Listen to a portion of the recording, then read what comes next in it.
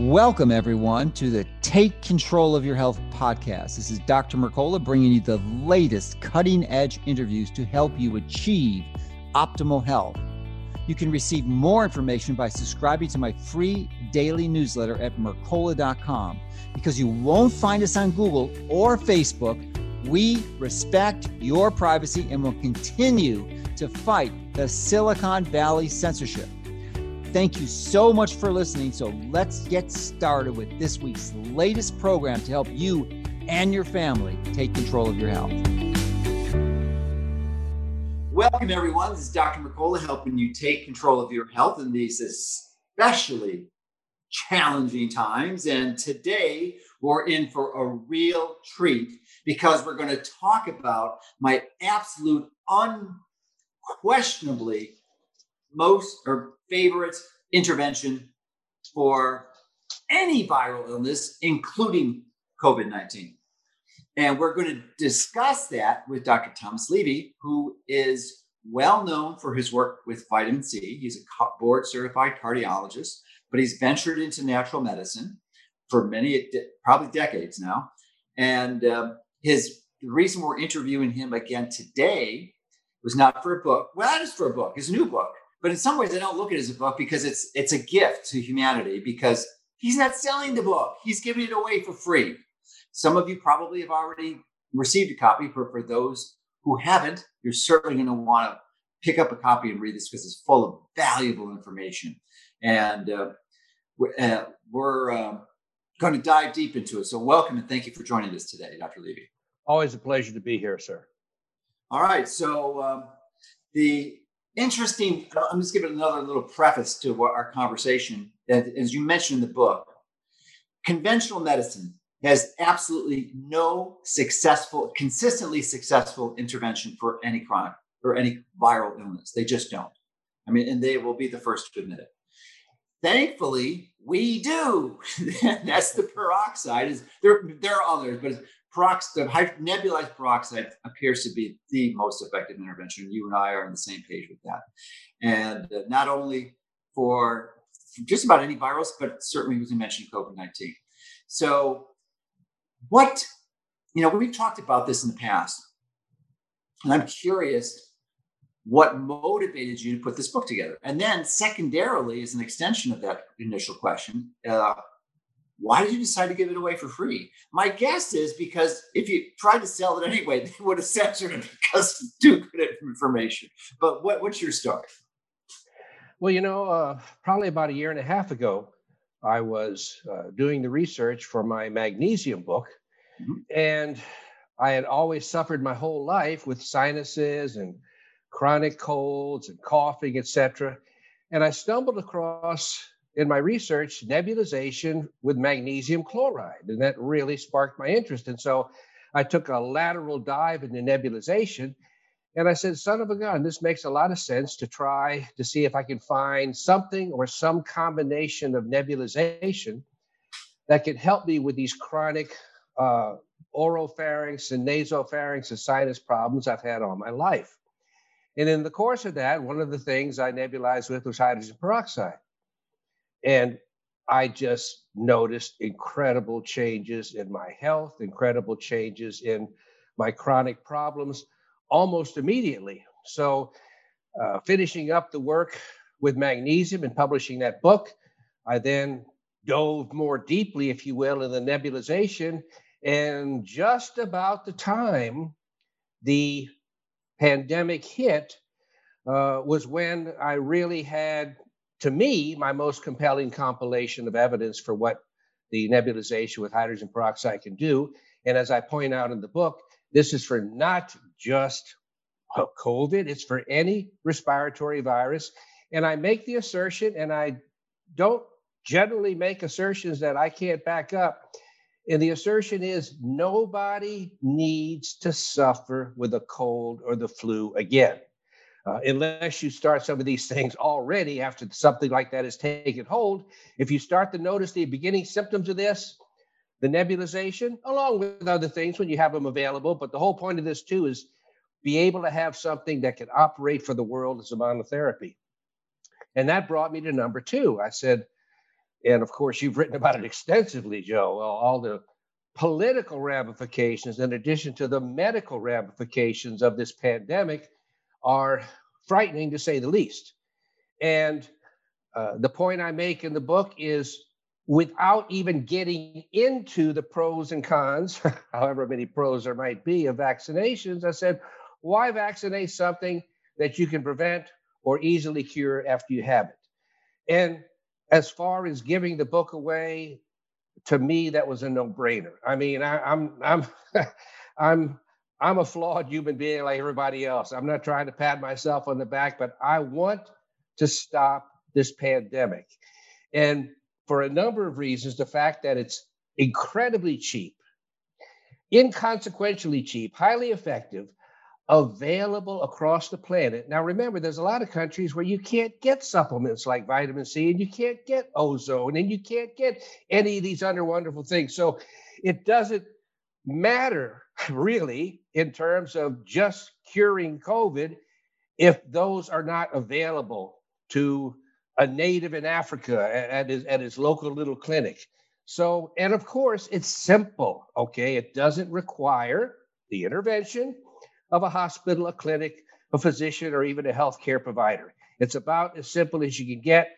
I want to see this pandemic shut down. And not only do I want to see it shut down, I want everybody to realize that this is the optimal tool against any further hanky-panky that takes place in our world with viruses. Yes, well, Phil, thanks. As by the time this interview airs, it seems obvious that in fact, pandemic is receding quite dramatically, and even the most lockdown states are going to probably transition to opening up again. So for this intervention, for this pandemic, it probably has limited utility. Also, there are still people coming down with this illness, there's no question.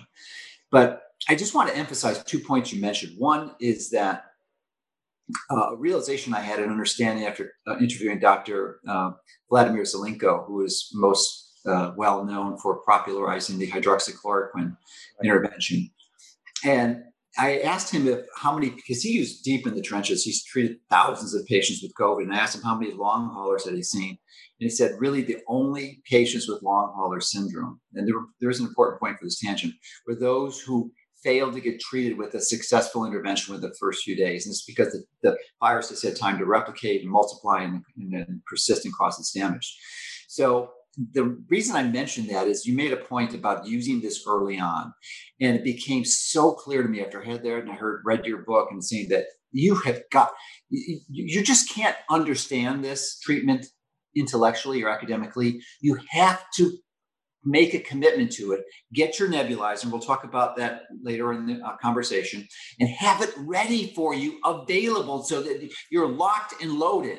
Because the moment you notice a sniffle or a cough or the very first symptom, you don't let it go.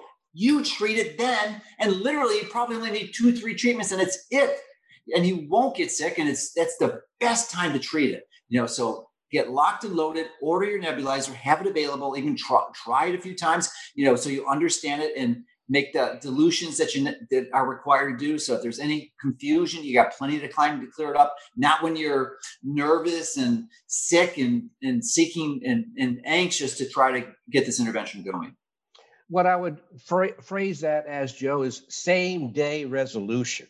Okay. And this is something that's almost unheard of in any type of medicine, for an infection to be resolved the same day, but that's absolutely what we're talking about here.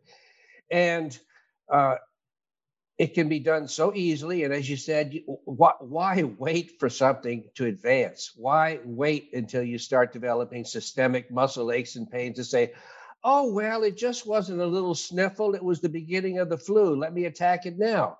And having said that, that is when the hydrogen peroxide nebulization goes from monotherapy to perfect adjunct to any other therapy that you have, okay? And I want to emphasize that because, to the best of my knowledge, and I've done quite a bit of research on this, I see no circumstance in which hydrogen peroxide nebulization interferes with or lessens the impact of any other positive intervention. And when vitamin C is available, as is outlined in the book, peroxide and vitamin C are the perfect physiological partners. They absolutely work hand in hand. And with the doses of high dose vitamin C that appear to rapidly resolve infections, it's because the hydrogen peroxide is bullets in the gun that's called vitamin C. It's an incredible, wonderful interplay of factors that Mother Nature has put inside us. In every sense of the word, the peroxide is nature's natural antibiotic. So God forbid they ever develop a pathogen that's resistant to hydrogen peroxide. That'll just take down the whole world, including the idiots that created it. Yeah, there's a magnificent synergy between the two for sure. And the beautiful thing about hydrogen peroxide is it's a molecule that was designed from the get-go to be in your body and is in virtually every cell in your body. Your body needs it, requires it. It's a powerful signaling molecule, and there are actually organelles or structures within your cells that utilize it to kill pathogens directly. That's how your body fights infection. It uses peroxide. So, and it uses it to create this oxidative stress to kill the pathogen. So, and one of the interesting things interesting to me, especially in the course of doing this research, is that up to 5% of the oxygen that you inhale gets incorporated into producing new hydrogen peroxide inside your body. And also, contrary to much scientific thought, except in the wrong microenvironment, hydrogen peroxide is very stable. It doesn't do a lot of spontaneously breaking down or spontaneous oxidation, any spontaneous reduction. So it actually serves as an incredible storage form for oxygen in your body. And that's actually what sort of happens once you activate hydrogen peroxide is you activate, there's nothing in your body, pathological speaking, that oxygen is not good for. And as is also outlined, and this is what makes peroxide beyond a perfect agent, is it not only kills pathogens extremely efficiently of all variety, virus, fungus, protozoa, bacteria, you name it, but it leaves behind as metabolic byproducts water and oxygen. And I would submit to you, in my opinion, water and oxygen are the two most important molecules in the body. Obviously, there's a lot more important molecules, but those are the top two, I would say. And it also introduces the concept of when you've had an infection and you have an agent such as the hydrogen peroxide that comes along and resolves the infection, what then is the most optimal thing to have for your body? Well, you want to heal the damaged tissue. To whatever degree the infection damaged the mucosa, damaged other cells, the two most important things to repairing that are hydration, aka water. Also, hydration dilutes the acidity of an infection. So you make an area more hydrated, less acidic, and then you bring along oxygen, which is absolutely, I don't think there's any contest on this, the most important direct healing agent in the body. So it's very clear, at least clear to me, and it should be clear, I think, to everybody, that the best way to refer to hydrogen peroxide is nature's naturally designed antibiotic.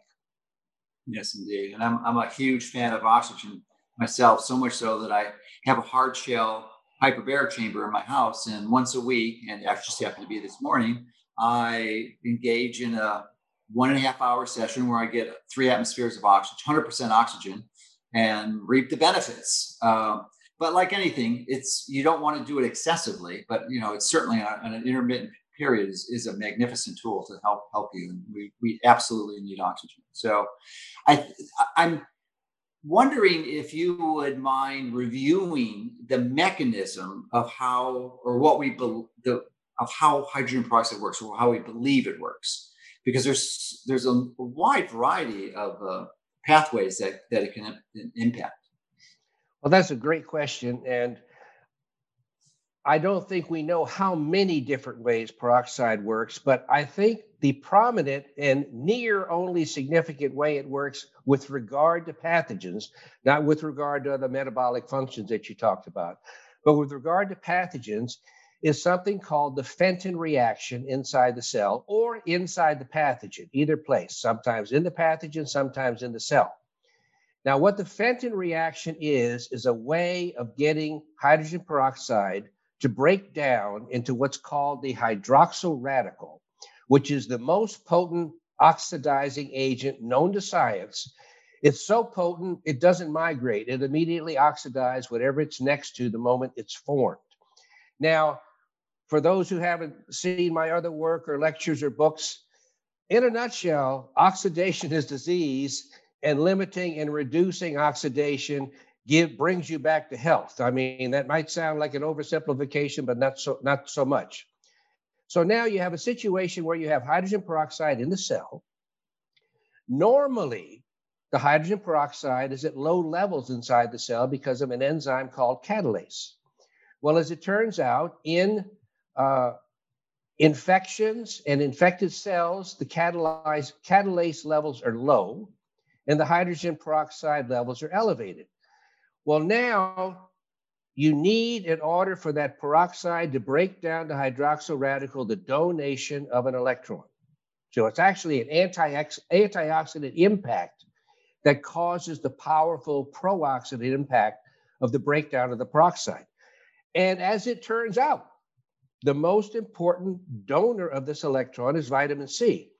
But the vitamin C requires the intervention of ionic iron to make the transfer of that electron from the vitamin C to the peroxide to form the hydroxyl radical. So vitamin C comes into the cell, donates an electron to ferrous ion, ferric, Fe3+, turns it into ferrous, Fe2+, and that ferrous 2+ is uniquely chemically designed to release the electron to the peroxide. Now, this is where the really incredible genius of nature comes in, because it's very clear that that reaction will cause oxidative stress. Now, what you want when you want to kill a pathogen or kill an infected cell is you want to continue the influx and the power of that oxidative action until there's so much oxidative stress that the cell ruptures and dies, or the pathogen disrupts, you name it.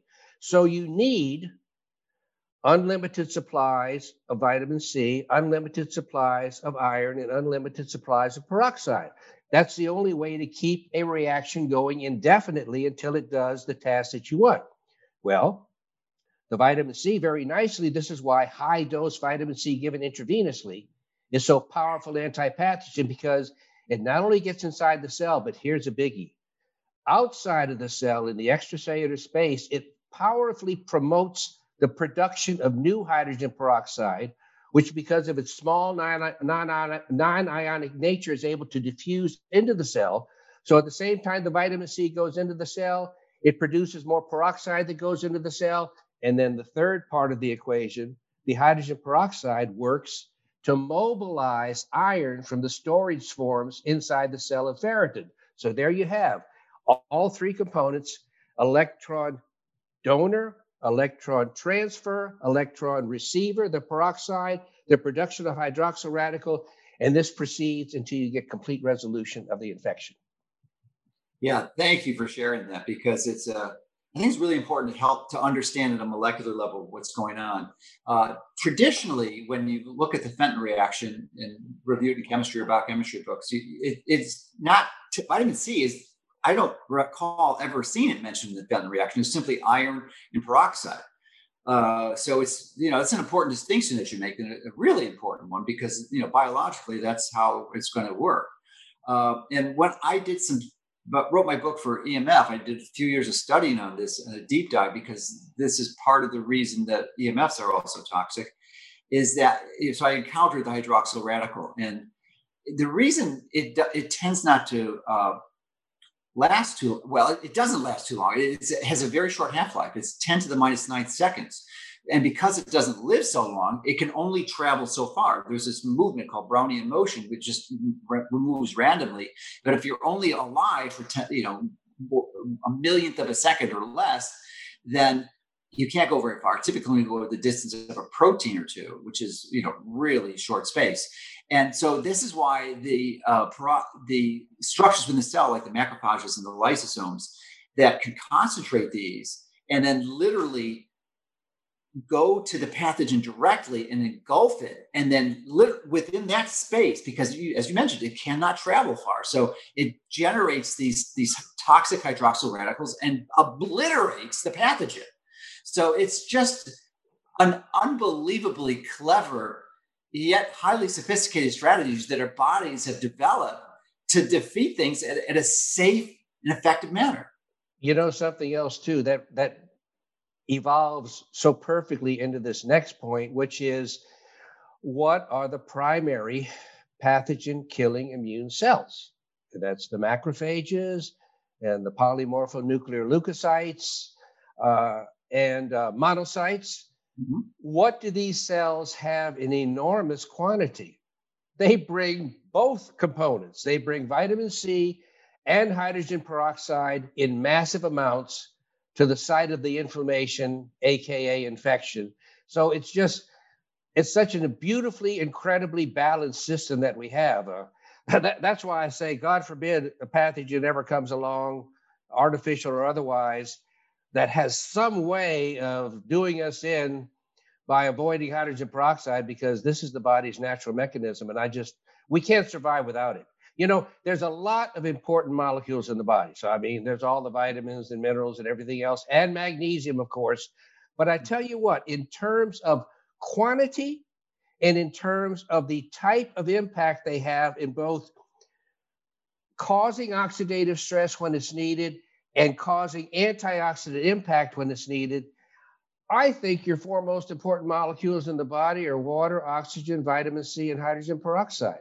But there's a lot of other important molecules, but I tell you what, you can't get by at all without any of those four. That's for sure. So I don't want to beat the dead horse on this, but we've really gone over the benefit and utility of vitamin nebulized peroxide for treating these viral infections. But interestingly, it has other benefits. And one, I was surprised to find out and disappointed, because personally, my mother passed away a few years ago, and she was a lifelong smoker, stopped maybe 5 or 10 years before she died, but still had the side effect of smoking that many people develop, which is COPD, or chronic obstructive pulmonary disease, or emphysema. And it appears that, and I didn't know, but I could have used this therapy for her. It could have helped so much, because it's a powerful intervention for someone with emphysema. Well, I tell you what, just from a selfish personal point of view, as ecstatic as I was to come across this therapy at the age of 69, just like you said, I was almost immediately depressed at all the years that I'd suffered had I been able to come across this therapy so much earlier. But not only, of course, while it doesn't repair, to my knowledge, it doesn't repair emphysematous air sacs, okay, in terms of their anatomy.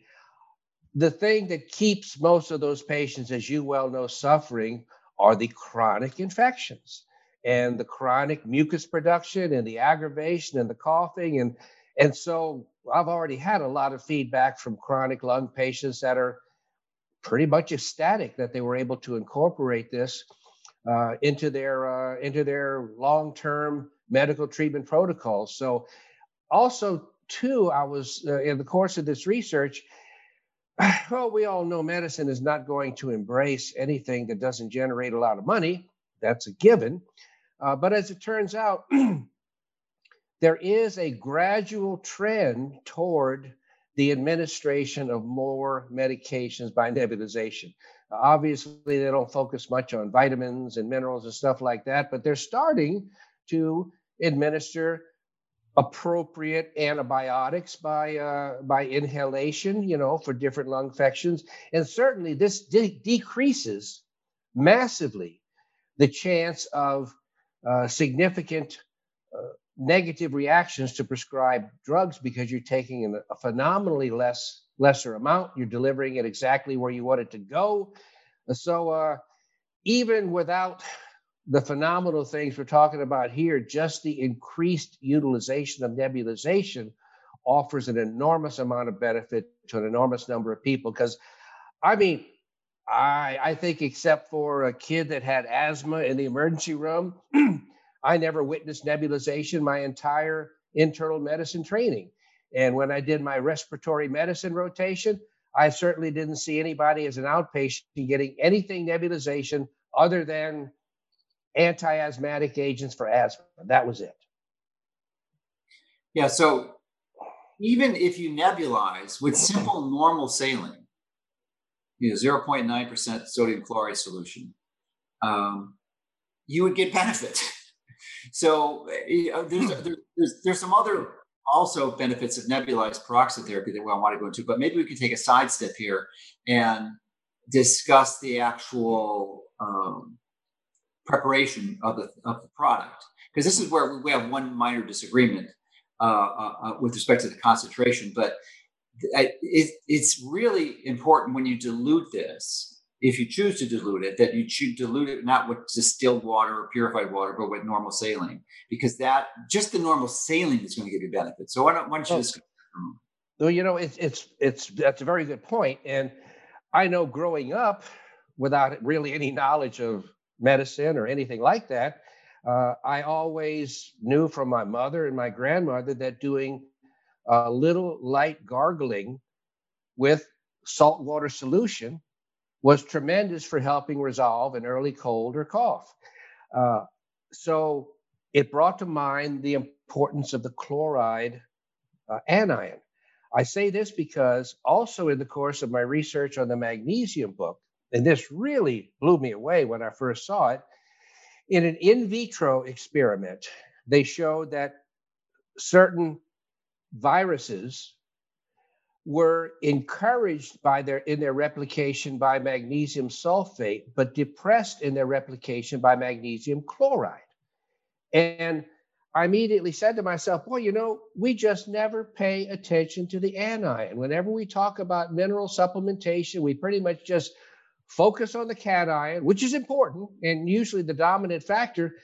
But this is another reason, too, why in my book, my recommendations when you take magnesium for the purpose of minimizing your chances of infection with virus is to go with the magnesium chloride. They actually have some very old literature, but in my opinion, being old doesn't disqualify you for anything. They showed that many cases, in this case, I think it was about 15 cases reported of acute and subacute polio being resolved simply with oral magnesium chloride solution. And a lot of the old docs back in the day in France and in Europe used magnesium chloride for a lot of different infectious conditions, for dealing with wounds in the soldiers that had been injured with infected limbs. So coming around full circle, yes, absolutely. The literature shows that water by itself does aggravate and can cause an irritating cough if you nebulize it by itself. So yes, it makes all the sense in the world, even though that wasn't among my initial recommendations, because the hydrogen peroxide is basically in a solution of water. And when you're diluting, you're adding a little more water, but there's absolutely no reason not to make the dilution, whatever you decide that dilution to be, in a normal saline solution. Okay, great. So we'll talk about the concentration disagreement in a little bit, but I think we can go back to some of the other uses that nebulized peroxide therapy has. And one of them is really intriguing, and I think you were the first person to identify this benefit, and that's its effect on or impact on the gut microbiome. So why don't you tell us how you learned about this and what's going on here? Well, I tell you what, a light went on in my brain.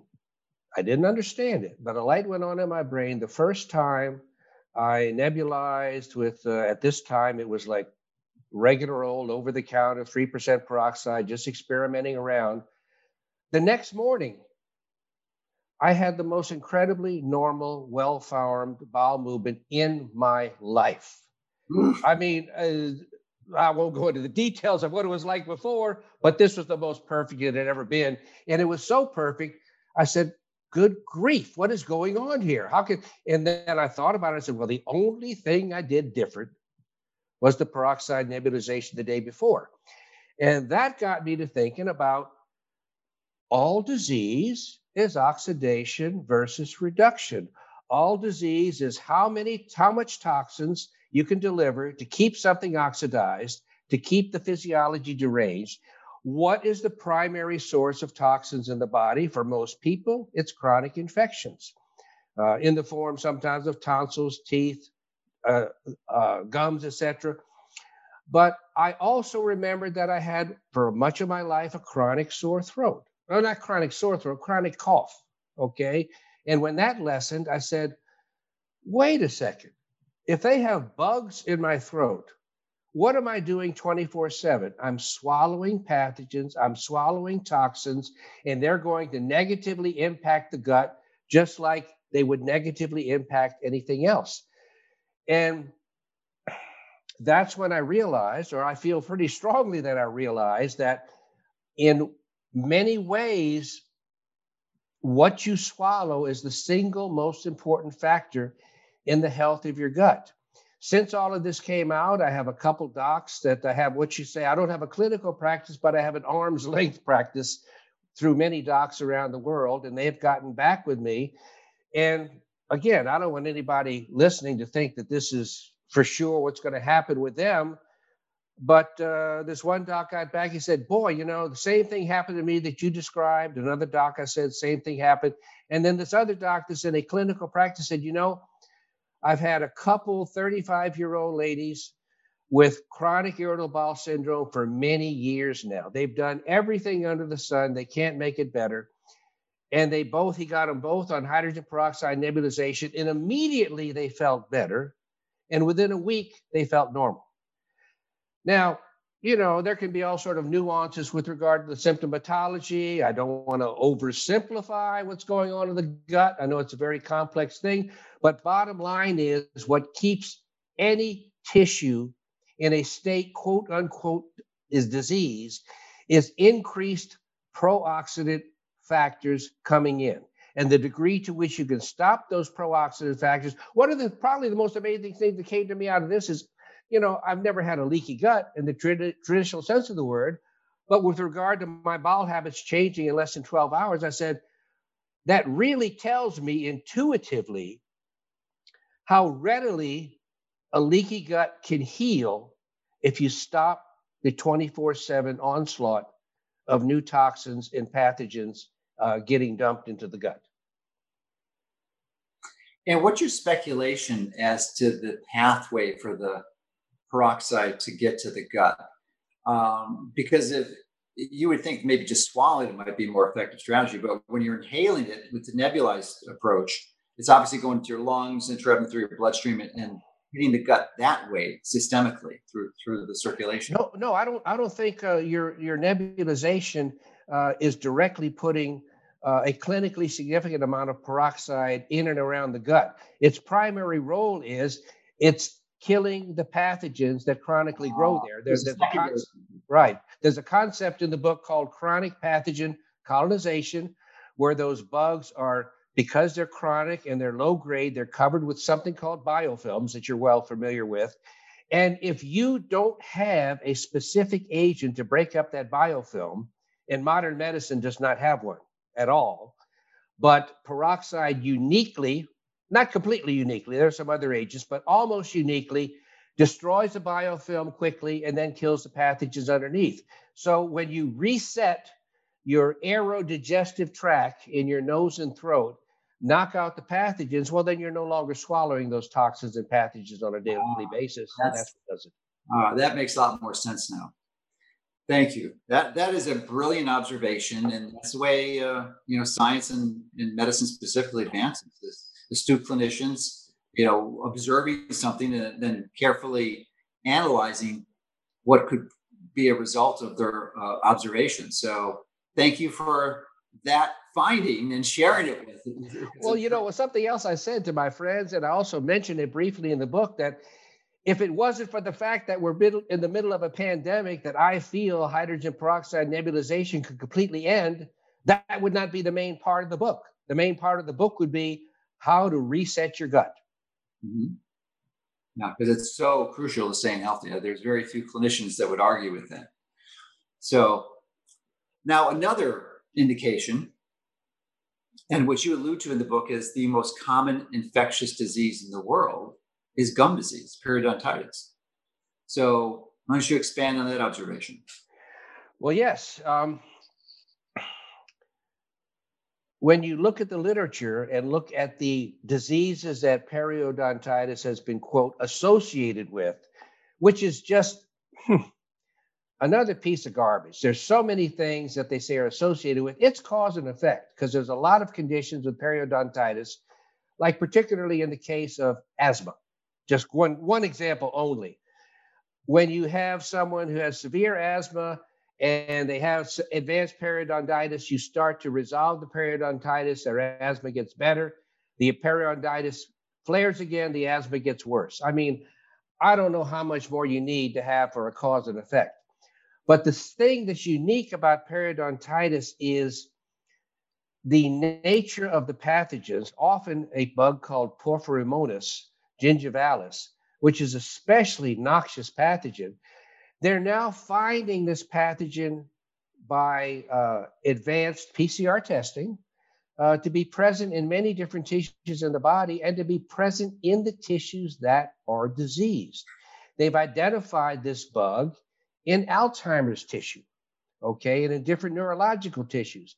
It's been identified in the coronary artery linings of patients that have coronary artery disease.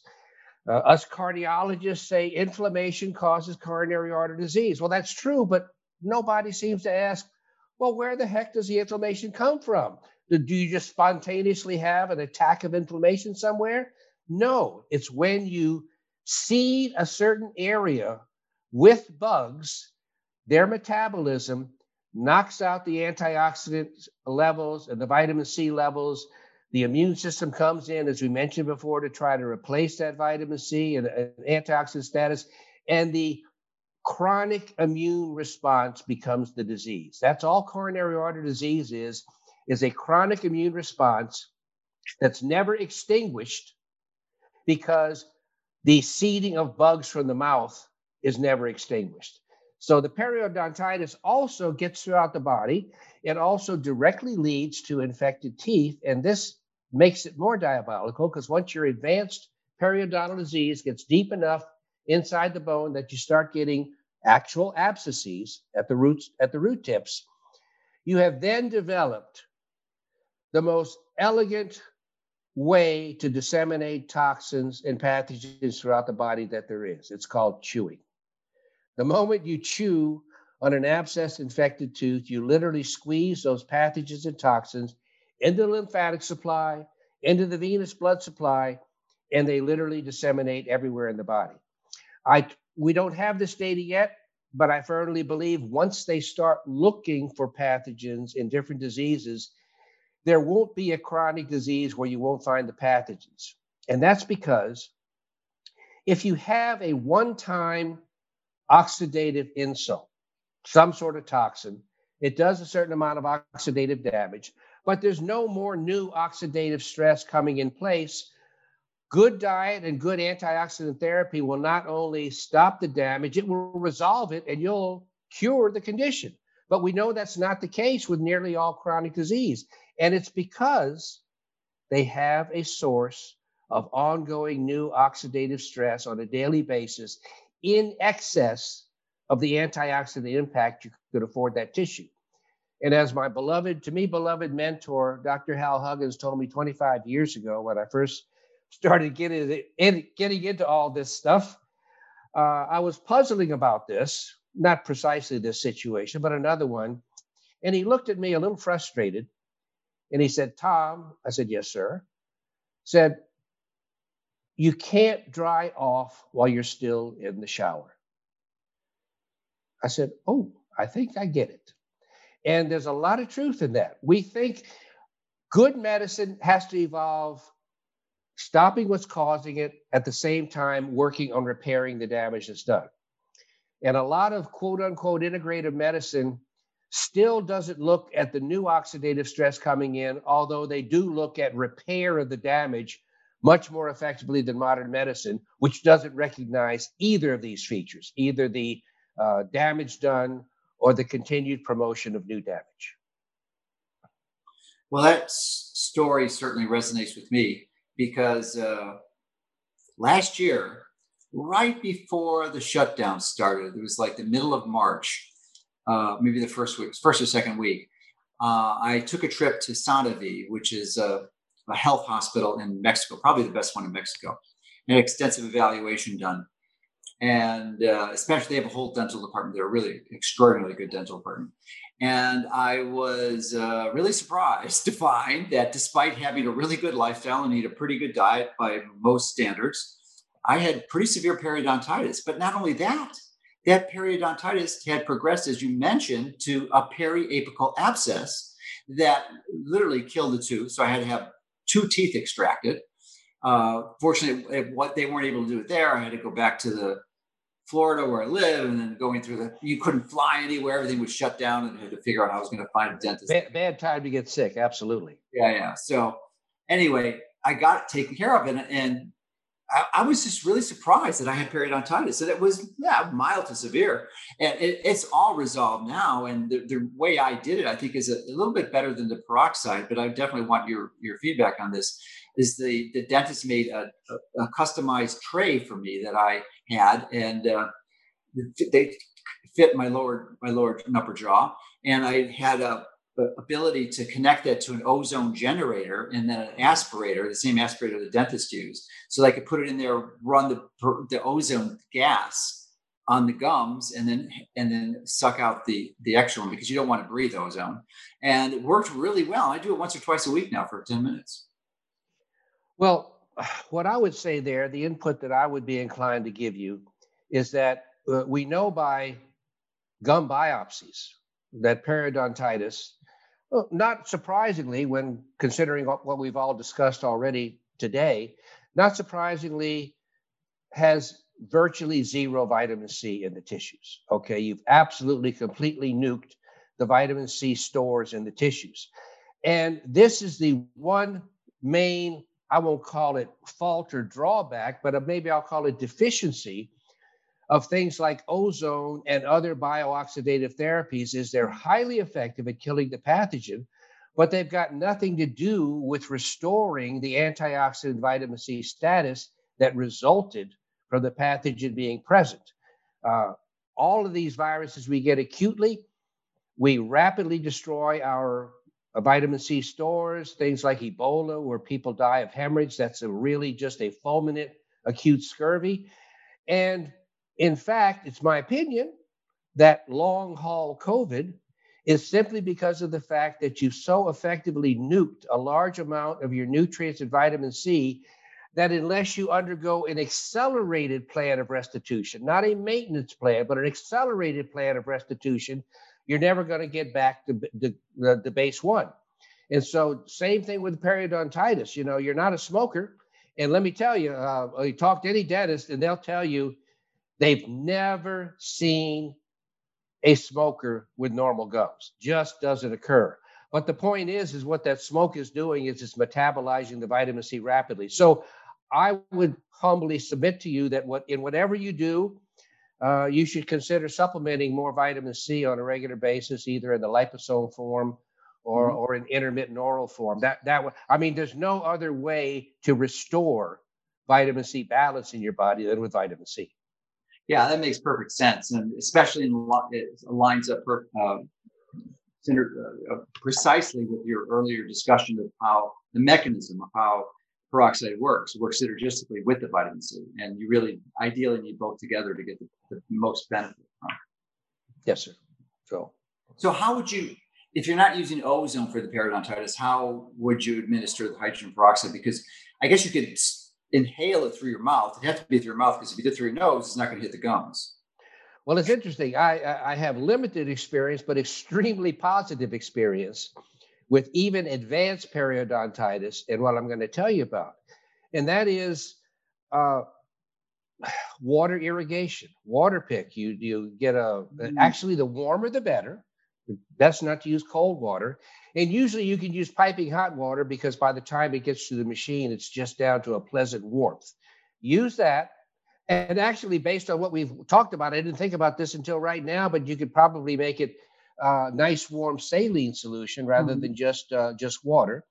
And then it's never been a question of measurement, just like a couple tablespoons of 3% hydrogen peroxide inside the tank that has about a cup or two of water. And this is, if you will, the magic. When those pathogens get knocked out quick, and I have seen when you have advanced periodontitis, you no longer have the little mountains of gum tissue between the teeth. You have little flat line. They've just resorbed completely. Even in that type of gum, I've seen new gum grow in quite nicely in a couple of weeks. So basically, when you take the ongoing infective presence out of there, they will regenerate rapidly, especially in your case, if you're not smoking. You're not doing some ongoing silly thing that's just, in my opinion, almost suicidal. Also, I might add, we talk about smoking and heart disease.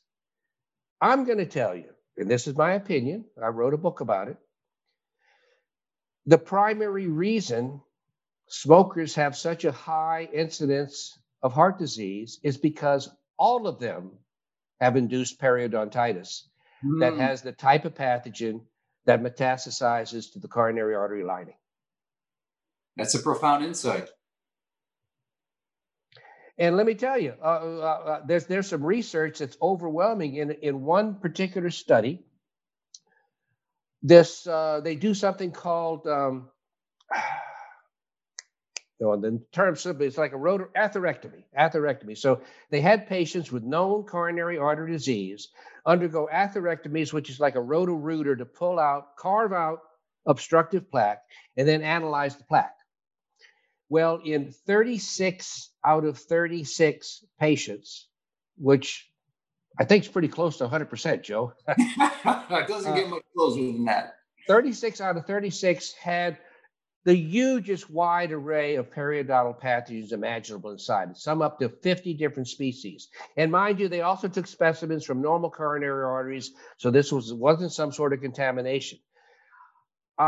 In the book, Hidden Epidemic, that talks about what you ended up having, which was the asymptomatic abscesses of a couple teeth, that I would submit to you is the primary reason for all heart disease and the vast majority of breast cancer, because those same teeth lymphatically drain into the breast. It's all toxins, and it's all and when you consider toxins, it's all toxins, and the pathogens provide the most toxins.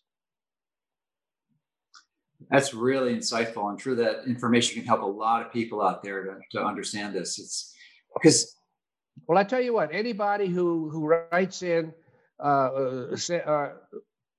well, you can give my email address. I don't care. That's fine. And anybody, after getting the other book we're talking about, I'm more than happy to send them a free ebook on Hidden Epidemic, because it should have been called, as it turns out, Hidden Pandemic. But I wrote it before that term became popular. Like the fake one. Well, it's the bastardized definition of it. The World Health Organization changed the definition not too long ago. So, in your course, referring to periodontitis is something that very few clinicians have a deep appreciation of, and certainly to the extent that you just described. Well, I don't know many docs, internal medicine doctors. I mean, they go through this quick routine of physical examination, and maybe not, they ask you to open your mouth, look at the back of your throat, stick your tongue. Practically none of them, I can comfortably say, pull your lip up and take a look at the health of your gums. Yet that's probably the most important part of that oral examination. Yeah, it is. And I can remember very clearly from my medical school training, I think it was Bates was the book. It was a big red book, like 8.5 by 11 pages. And I don't remember any description of doing an oral cavity examination. in that book. You know what, though? Here's a very interesting little factoid. In terms of history, I think you remember the movie Ben-Hur with Charlton Heston. That was a while ago. We're dating ourselves. We're dating ourselves. Well, I just looked up the old movies. Haha. Well, Charlton Heston was slogging in the in the mud pit to make new bricks. That was the duty of the slaves, and they were looking for a gladiator. Well, they want a gladiator to be healthy, right? Well, what did they do to Charlton Heston when they walked up to him? They took him and they pulled his lip up to look at his gums. Yeah. Same thing they do to horses. Yeah. But the whole point is this is not new information. It's newly appreciated, but it's not new. Yeah. It's so simple to do. It's astounding that it's not integrated consistently and regularly and taught to medical students to appreciate the value of this observation. Well, the other thing too, slightly switching gears, is what we've already talked about, the peroxide nebulization. For many people who, I don't know, are interested in try something new, I think, and it remains to be determined what the optimal maintenance regimen would be. Yes. But I think that the peroxide nebulization should be a routine part of any treatment protocol for any medical condition because of the positive impact it has on the microbiome and the leaky gut, all of which make any chronic disease you have worse. Yeah, so let's extend that recommendation to the few of us like me who really don't have any chronic medical condition and are virtually free from chronic disease. So in that case, you think it is wise to do a few times a week, or what's your current belief on this? I think that's exactly right. 2 or 3 times a week. Although I will say this, only using obviously myself as my guide. So I'm not going to say the whole world is like me. Don't anybody think that I'm trying to generalize my personal experience of the whole world. But I also find that if I skip it for 2 to 3 days, guess what happens? The bowel movement is less perfect. So in me, that's a feedback. Yes. Okay. And it also indicates to me how quickly in this current environment of pathogens everywhere, you can go from a normal nasopharynx to a newly colonized oropharynx. That's another. It's disturbing, but it's good when you know that you have something that can deal with it. Yeah, really brilliant observation. So thank you for making that, and it actually inspires me to do this more regularly. Since reading your book, I've increased the frequency I did it from like virtually never to the moment of a sniffle or a sneeze or something, I'm going to get it out. But that's only still a few times a month. But I think I may have to up it to a few times a week now. And the thing is too is I talk about, if you have something, well, do it for 10 or 15 minutes. No, for this maintenance, we're talking about just 1, 2, 3 minutes. It's that's all you need for the maintenance, because if there is something going on, it's a very low titer, very early, and you knock it out quickly.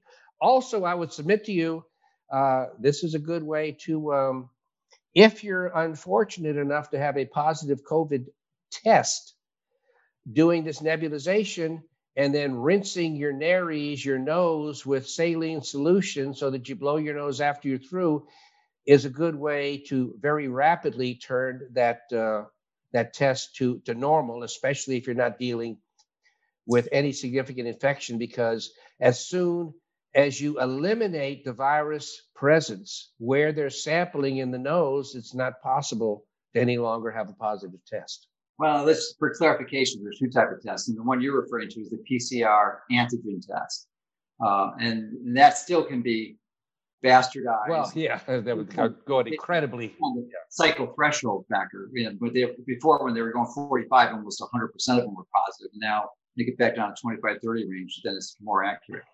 But I want to dive now into the details of how we implement this, because there, as I mentioned or alluded to earlier, there's some disagreement between yourself and me and some of the others. Just to give you a chronology, I'm late to the party. Probably the first one clinician that we know was either David Brownstein or Frank Schallenberger. They were doing this in the 90s. and then Rob Rowan picked it up, and then you picked it up, and then I followed your lead after talking to Rowan prior to you and started recommending it. And it is I've recommended it at least a few dozen times now, and I don't think I've yet to see it fail once. I mean, and like you mentioned earlier, it works like instantly. Usually in the first, second, or third treatment, they are better. They stop coughing. Their whole life is changing. So anyway, I want to get back to the details. So I mentioned the chronology of the implementation of this. So Schallenberger and Brownstein have come to a different conclusion than your recommendation, which is using the straight 3%.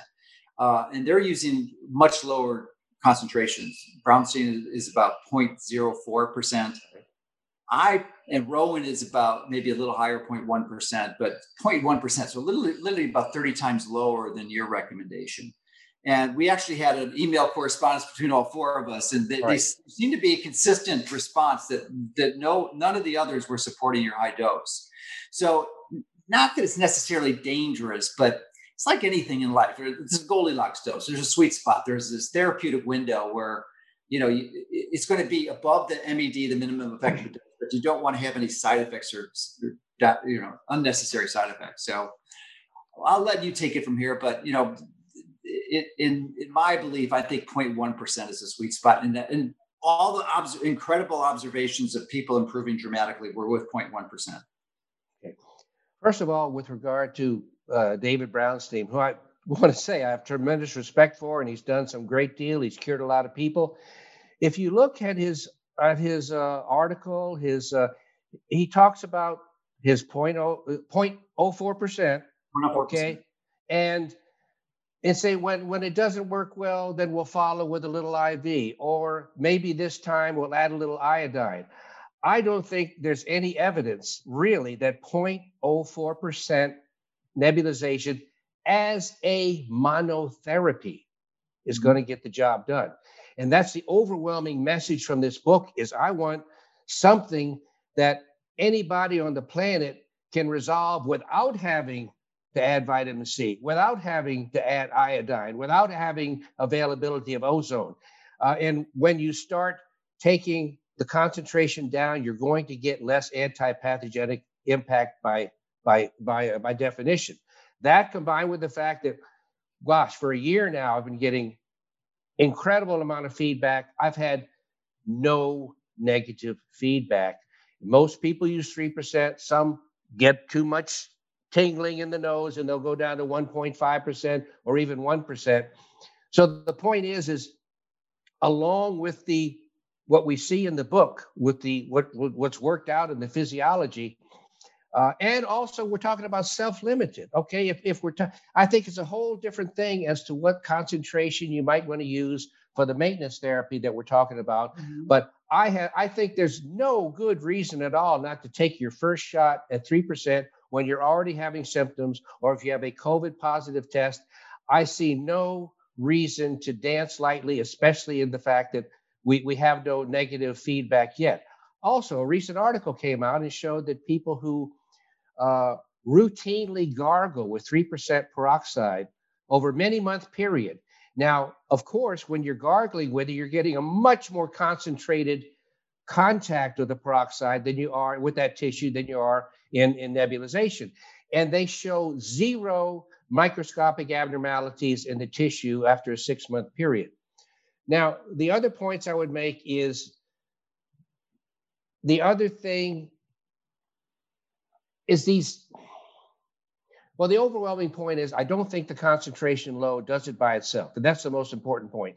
If you're in a hospital, and a good hospital, not one of the typical ones, that will give you a bunch of modalities, then sure, use the different concentration of peroxide. But I have yet to see, other than extremely self-limited mucosal irritation of the nose and throat, any long-term, and especially when you're talking about, hey, we're just going to hit this hard for a couple of days. Now, long-term maintenance therapy, yeah, experiment with something that causes 0 irritation at all. But if you think or you feel that there's an active infection trying to gain a foothold, I see no reason not to hammer it with 3%. Yeah, my only caution on that and I have no problems with someone who wants to implement that strategy, but I think you might be blinded to the amount of feedback from your population that you're making this recommendation to. Because I know that I will say this, Joe. I never failed. I'm sorry. Go ahead. Let me just finish, because I was one of those people, and I did after our interview last year. I decided to use the 3% concentration. I noticed profound irritation in my upper airways, and it just didn't feel right. So if anyone uses this, I would caution to be sensitive to that, because at the lower concentration, you don't feel anything. There is nothing. There is no unnatural feeling at all. So I think it's just straightforward. So just be sensitive to that, because normally if your body's giving you feedback, there's an irritation, probably it's a signal that it's too much.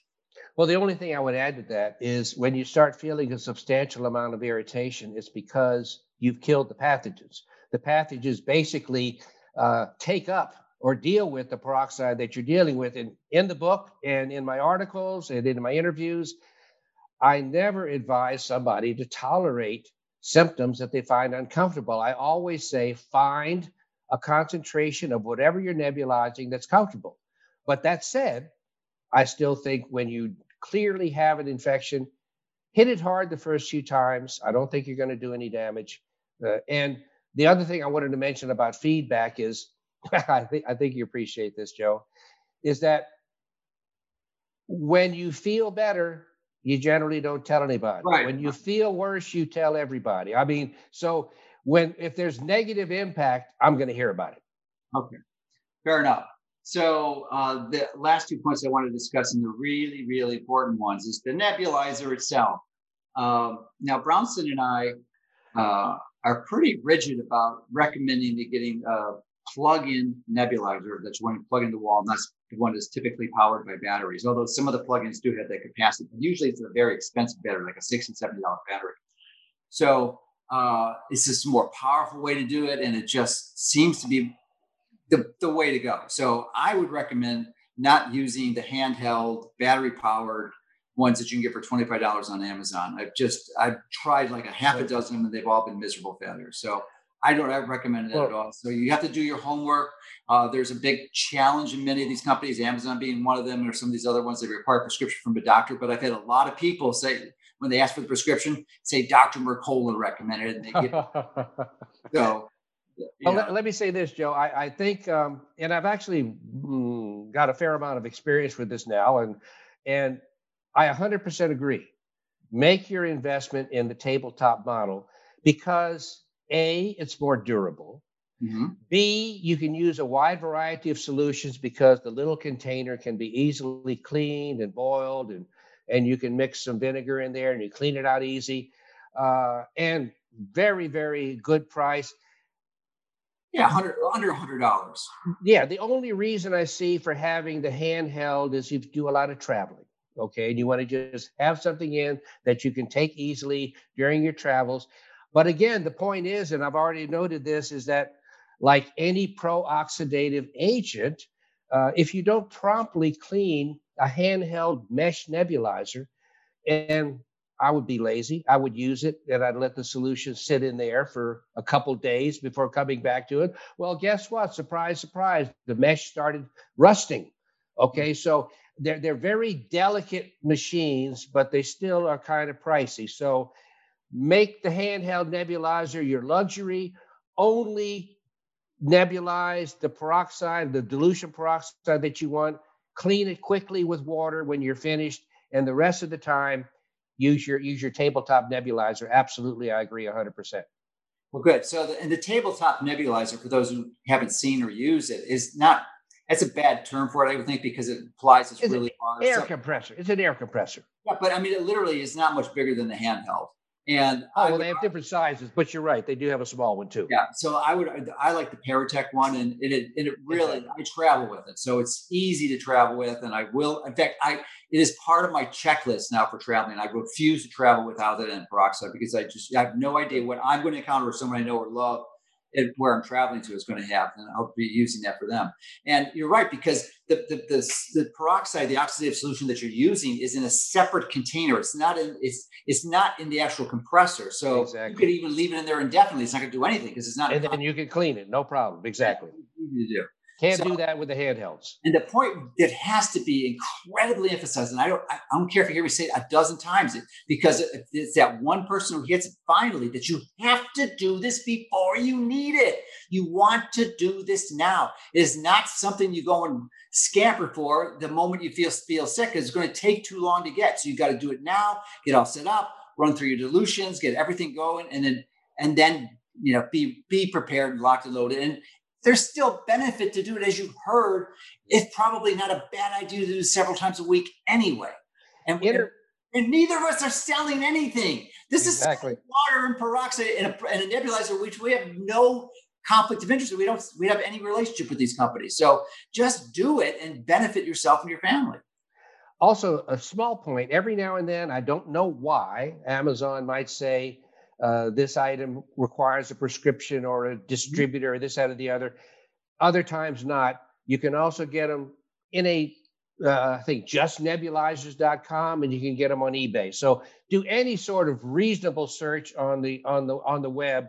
You'll be able to get one easily. And as you said, for good grief, don't wait until you're sick. I mean, we're talking about for the cheap models of $30 or more expensive models, $60 or $70. Get it and have it. I mean, just like you would have anything in your medicine cabinet, have it there for when you need it. And let me give you an idea. A birthday's coming up, a holiday. These are the best Christmas gifts you can, or gifts you can get, generalized that you can get. Tim Ferriss has this common question he asks many of his guests that he interviews: what's the best device you ever got for under $100? Well, I guarantee you, this is it for me. I mean, I don't know of any device for $100 that beats this dollar for dollar as a great investment. So get some for the people that you love, not only for yourself, but spread the wealth and the knowledge and give them the tools they need to defeat these same viral illnesses. Yeah, I couldn't agree more, Joe. I think this is obviously extremely important information. Yeah. Just do a little bit of planning ahead, not a whole lot, just a little bit of planning ahead. Along those lines, deep gratitude for taking the time, effort, and energy, because I know what it takes to write a book. We've both written quite a few, and it's not an easy venture. So, and just to give it away for free is very gracious of you. So if anybody wants to know what their price is for downloading the book, the price is forward the link to as many people as possible. That's the whole reason for this book. And that'll be more than enough payment to me, is if you do your small part to get that link out to your circle, your working people, your family, your friends, your groups, your email lists. I can't imagine anybody being offended by the offer of a free book. Well, I would have to revise that. Oh, okay. The revision is that if you don't already have a nebulizer, you have to agree to commit to purchase one. That's good. I couldn't disagree with that, sir. Otherwise, the book is worthless. Yeah. You can't do anything with it. So it's you've got to have the tool. And the tool is it's the best investment under $100 you're going to make. So these they last for a long time. The handheld ones might last a few times, but the more expensive, better one is going to last you for years, if not longer. If not longer, yes, sir. All right. Well, thanks, Tom. Appreciate everything. We'll obviously have links to your book and your site and your background, and get everyone the information they need to avail themselves of this resource. My pleasure, Joe. And man, all I can say is you keep up your great work. We don't have enough brave, principled persons like yourself out there. So keep up the good fight on all those fronts. Well, thank you. Thank you for your kind words. All right. Take care. Bye-bye.